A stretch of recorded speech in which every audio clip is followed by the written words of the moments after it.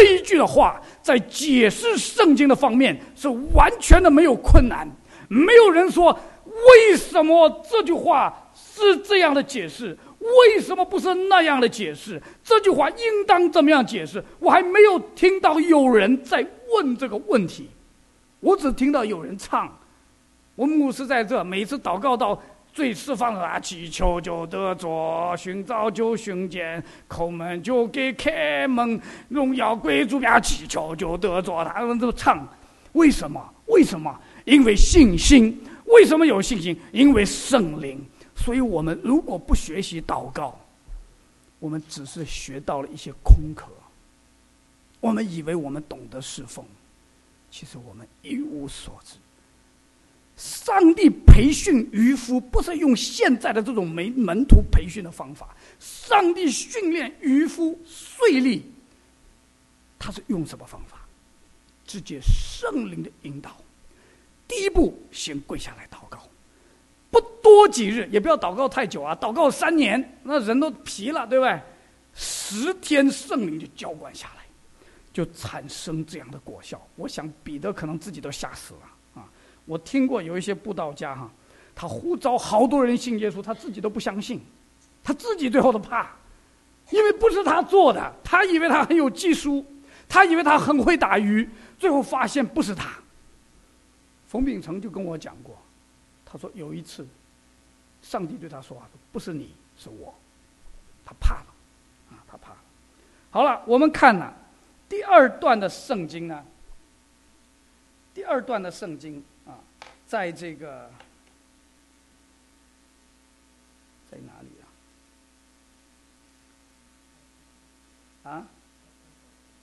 第8章我讲的都晕了第8章我们看第2段的圣经也是很特别的第8章的圣经里面呢，传福音的腓利原来一定有一个绰号叫做饭的腓利。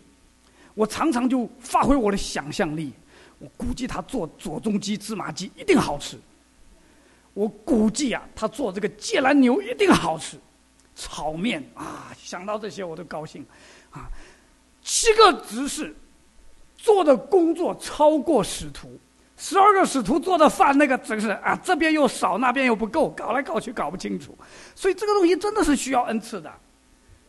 后来彼得站起来，算了，我也不管了，我们撇下神的道管理饭食原本是不合宜的，我们要专心以祈祷传道为事。你们要选出7个人被圣灵充满，不被圣灵充满还不能管3000人5000人的饭食，所以叫做饭的腓利很像什么这个劳伦斯弟兄做饭的腓利。结果后来因为逼迫，腓利一下子就逃到了该撒利亚，一下子逃到了撒玛利亚。他在那里传福音的时候，他得到一个绰号叫传福音的腓利。他之前根本不知道他有传福音的恩赐，我估计他可能不知道怎么传福音，他可能只是接触到教会进来的人都是犹太人，悔改信了耶稣，他们彼此交接拜饼祈祷，一起存欢喜诚实的心用饭，赞美神，得众民的喜悦。主把得救的人天天加给他们。上帝根本就没有让整个耶路撒冷城里的人全部信耶稣，一个都不剩。所以你们现在可以出去了，到远方去，把福音传给远方的人。没有，他们只是万把人的一个教会。上帝说你走，腓利一出去，圣灵就引导你向那一位干大吉的太监来传福音。所以他这个时候，主的使者对他有启示，圣灵对他说话，你去贴近那车走。当他选择了传福音的对象的时候，他不用等到这个人提问问他，他就问这个人，因为这个人已经是什么这么的预备好了。他在读圣经。你见过这么好的慕道友吗？我传道10几年，很少看到这么好的慕道友。他在读圣经。他问的问题一定是圣经的问题，那就好办啦。哇，他读对了，读到哪里？以赛亚书，哇，太好了！一读到哪里？53章，开玩笑，真是上帝怎么这么好？所以有的时候啊，我们凭着一己的热心，什么都做不了。去年我去飞机场接人，接了7个人，没有1个人愿意来教会的。哇，后来觉得自己好倒霉。我说你很嫉妒腓利啊，怎么腓利这么好？所以凭着一己的热心，不能够成就神的旨意。这个时候你所读的你明白吗？这个问题太容易问了。你所读的你明白吗？没有人指教我怎么能明白呢？赶快上来，看到没有？太容易了 ，so easy 啊！上来以后，他就开始念53章。哎呀，这个太监就提问说：到底这里面指的这个人是指的是谁呀？你发现没有？好奇妙的，信心的意义在于信心的对象，信仰的意义在于信仰的对象。他一问，他就问是谁。所以有的人呐，讲耶稣是谁，你看最简单，对吧？那拯救我们的那一位啊，犹太人说那将要来做王的那一位啊，我们现在说那将要再来的那一位，那天天与我同在的那一位，那建立教会的那一位，那为我的罪死埋葬复活的那一位。所以他一问谁，是不是腓利在做工啊？这个根本不是腓利，啥都没干就跑2步，不知道远不远哈，起来向南走，然后怎么样贴近那车走，然后就上去坐在那里问一个傻傻的问题：你所读的你明白吗？请问先知说这话是指着谁？是指着自己呢？是指着别人呢？谁能够把耶稣告诉我呢？谁能够让我认识他呢？谁能够让我找到那个永恒的上帝呢？谁能够让我知道我这个外邦人可以一同的蒙恩呢？谁呀？谁呀？腓利开口，从这经上起，对他传讲耶稣，不费劲的。2人正往前走，到了有水的地方，太监说：哎，看呐！太监自己找水，都不用腓利操心。我们今天早晨弟兄来啊，这边洗啊、擦呀、弄啊，要灌水啊、弄啊，哇，好辛苦啊！他们好这么省事儿，走过去直接看呐，那里有水，对我受洗有什么妨碍呢？于是吩咐车站住。腓利和太监2人同下水里去，腓利就给他施洗，从水里上来，主的灵把腓利提了去，真是吓死人了，这什么事啊？太监也不再看见他了，就欢欢喜喜的走路，因为他信的不是腓利嘛。腓利不在了，拉倒，不管了，提去了他也不说哇，他也没有啊，他就很高兴，哇，原来这个神这么厉害，欢欢喜喜的走路，他就是完全的集中在他那个得救的喜乐里面。这个神迹是对腓利有益处，对传福音有益处，对他倒没什么了。他都没有说哇不得了啊，再抬头看天，在那边等住，会不会腓利啪一下又从天而降哈？他没有，他就欢欢喜喜的走路，啥都不管了。你发现没有？初信主的人都是有点这种盲目啊，恋爱中的盲目啊，很可爱的。我刚信的时候也是，好像采棉花一样，什么都不要了，世界什么都没所谓了，就是耶稣。哎呀，真好！哎呀，每天人家都哭丧着脸，我高兴的不得了。每天我妈对着我哭啊，我高兴的不得了，也不知道为什么那么高兴啊。所以呢，我们看见这个甘大基的太监是怎么得救的。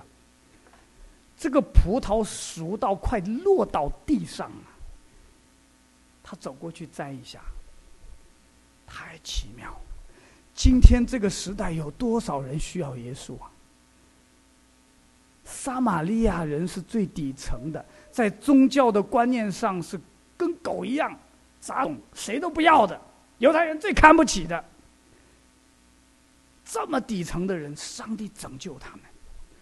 甘大基的太监是最尊贵的、最聪明的、最有学问的，给王出主意的，管王的银库的。也是需要耶稣。你们当中有谁不需要耶稣啊？你们的罪怎么解决啊？最好啊，你们回国的时候啊，飞机出问题，但是不要 crash 啊，然后在天上半天降不下来，起落架放不下，在天上飞到最后你们就信主了。今天听完道，你们坐飞机回去的时候啊，就信主了啊，一决志了啊。因为什么？因为我听过一个见证，一个牧师在飞机上，飞机起落架降不下来了，飞机没有办法降落，就在那边一直徘徊，一直到等到油烧完，他就在那边祷告说：“主啊，我将我的灵魂交在你的手里。”你那个时候你就需要交灵魂了，你交给谁？交给你爸？交给你妈？他能收吗？你用特快专递？所以那个时候就知道有神，那个时候也知道你需要神，那个时候也知道你怎么能够跟神有交往呢？你不知道，你没有时间问为什么了，所以个人求告自己的神，啊，祷告完了，起落架就下来了。我不知道啊，上帝怎么安排？最好有这种神迹。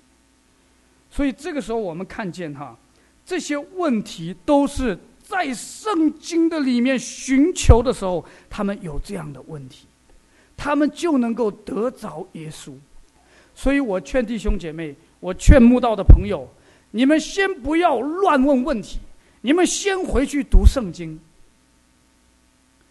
我跟你讲有一段时间我很喜欢看足球，就是大概在念大学的时候，但是念完大学以后工作了，我就不太喜欢看了。那到了美国以后，我就更没机会看了，因为那个时候美国足球不普及嘛，那个还不到00年的之前，90后还不普及。结果那个从四川就来一个朋友跟我们一起读书了。读书的时候，大家就在那边聊足球，我只要一开口，他就骂我，他说你又开黄腔了，你又胡扯。因为我驴唇不对马嘴，谁前锋谁后卫叫什么名字，我全都是几十年以前的人。他现在讲的那个什么球星，这个哪个巴西的，什么德国的，什么英国，我全不知道。我在那边跟他胡侃到最后，他说我不跟你聊了，太讨厌了，出去抽烟去了。你知道吗？当我们在这个信仰的范围里面的时候，你不去读这个圣经，你怎么了解这个信仰？你怎么知道它是真的？还有，你要是想反驳，你要先在一个平台上反驳，所以你需要读圣经来证明它是错的。我们全都跟你，对吧？我们全都跟他嘛，证明圣经是错的嘛。但是我们看到历史上有多少的人，科学家、律师、医生，他们要证明圣经是错的，他们读到最后，他们证明圣经是对的，拼命为圣经做见证。所以我们要知道说，我们要去读圣经。你不管是什么动机，你是反对他也好，你是赞同他也好，你没有读过，你有什么发言权？你都不知道圣经是什么东西，你在哪里东讲西讲有什么用？你问的那些问题，只是把听到的、印象里面的、小时候学过的搬出来搞搞而已，没有什么严肃的、真正的在探求信仰和真理的心在里面。这样的人怎么样啊？圣经上有一句话说：“要照愚昧人的话回答他，因为这是愚昧人。”好，我们再看第三个。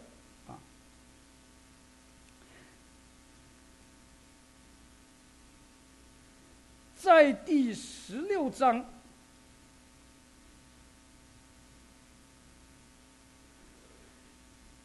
一样的情况，但是这个人是一个外邦人。很有意思的就是，这个禁族根本就没什么机会进到犹太会堂里去了解犹太人的圣经，没有机会。那时候还没有新约可能还没有真正的形成。那这个时候，这个人呢，他只是一个在监狱里面工作的禁卒。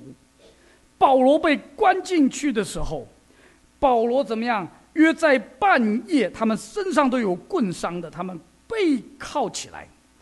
保罗和希拉祷告、唱诗、赞美神，众囚犯也侧耳而听。有的时候我们以为别人没有在听啊，有些人是侧耳而听的。有的时候我们以为别人没有在看，好多人是睁大了眼睛在看你啊。所以我们应该常做准备，活出耶稣，让人能够认识为什么我们有这样的恩典。所以我就在想，信耶稣应该喜乐，为什么会不喜乐？因为有罪啊，因为不肯放下自己，所以应该放下自己，应该破碎自己，让主的爱活在里面，每一天欢欢喜喜的，做监都欢欢喜喜的。所以你知道腓立比的教会是一个什么教会？是一个什么教会？喜乐的教会，对不对？一直讲喜乐，有的还要加给他嘛，没有的连他所有的也要夺去。为什么一直讲喜乐？因为他们很喜乐，还要再喜乐，大大的喜乐。还有腓立比的教会是什么教会？传福音的教会。你们是知道如今都是同心合意的兴旺福音，你们知道如今都同有一个心志，为所信的福音齐心努力。为什么？因为保罗和希拉在这里付上一个代价，肉体痛苦的代价，但是在里面那个喜乐胜过肉体的痛苦出来的时候，那个就是一个得胜。所以在保罗得着马其顿的意象，过了海到了欧洲，进到头一个城就是腓立比的时候，这个地方他还没有动，福音就已经开始慢慢的要动。他一过去，福音就传开。他在监狱的里面，撒旦要把福音盖起来，没有人知道谁是保罗，没有人知道他传讲的信息，但是居然这个禁足就信了耶稣，一家人都受了洗，所以何等的奇妙！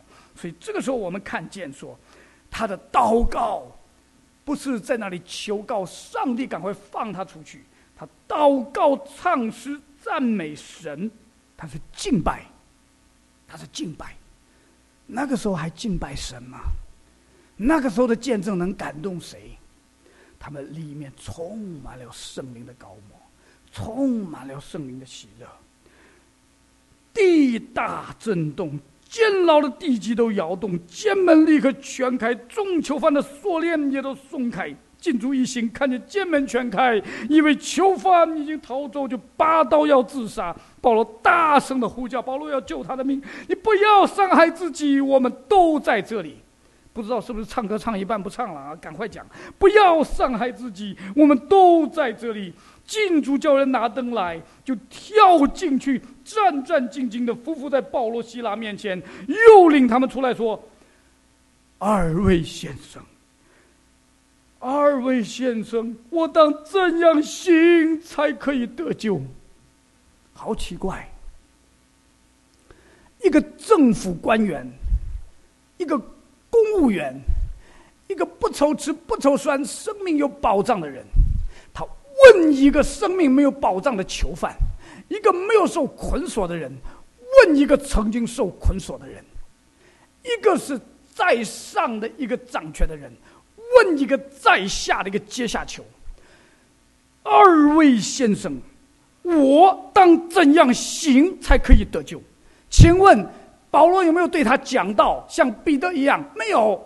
请问保罗有没有私下的向他传福音？可能也没有。只看到保罗的敬拜，连天都感动，连主都要从座位上站起来。那一个的敬拜有一个 sign， 有一个信号，有一个兆头，就是什么？当我们敬拜神的时候，我们就真正的是一个自由的人。这一个神迹的意义就是，当我们真正的跟神在一起敬拜的时候，我们就是一个自由的人。我们晓得真理，真理必叫我们得以自由。这个神迹并不是在所有的监牢里为基督信仰作监的人都经历的。有的人他唱了半天还是捆着，但是他里面真正的自由，真正的自由啊！所以我们要想得着自由嘛，像我们弟兄刚才祷告，我们要来敬拜神，来呀，向我们的神跪下，向我们的神唱歌。我们一生要成为一首诗歌，我们唱诗赞美他。所以你知道，基督信仰是一个歌唱的信仰。你现在去统计有多少的诗歌，在这几千年以来有多少的诗歌被写出来、被传唱，你没有办法数得清楚，太奇妙。一直到现在的这一秒钟，我相信还有新的诗歌唱出来。阿们。所以我们感谢神。所以这个时候，我们看见保罗和希拉那个生命的见证，感动了这一位的敬主，他不由自主的在关心自己灵魂的问题。所以我们现在可以得出一个结论，就是不管是你用什么样的方法，只要能够让人去关心自己真正灵魂归宿的问题、人生意义的问题，就是有益处的。一定要关心自己灵魂的问题，他才会去问这个问题，说我当怎样行才可以得救。阿们，阿们。我们必须要使得人来关心这个问题。魔鬼就是用着世界上所有的舒服、肉体的享受、所谓的物质界的成就感，使得人不去想这个问题，使得人自高自大，自己以为是神。所以这样的人，如果上帝定义要救他，一定让他遭遇一些的打击和苦难。所以我们感谢主啊，我们早一点的服下来，比那个时候被神管教要强得多。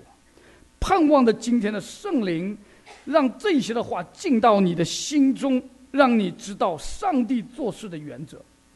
这个时候敬主恭敬他们不得了，又洗他们的伤，又给他们摆上饭，他们和一家都受了洗，因为信了主就很喜乐，都很喜乐。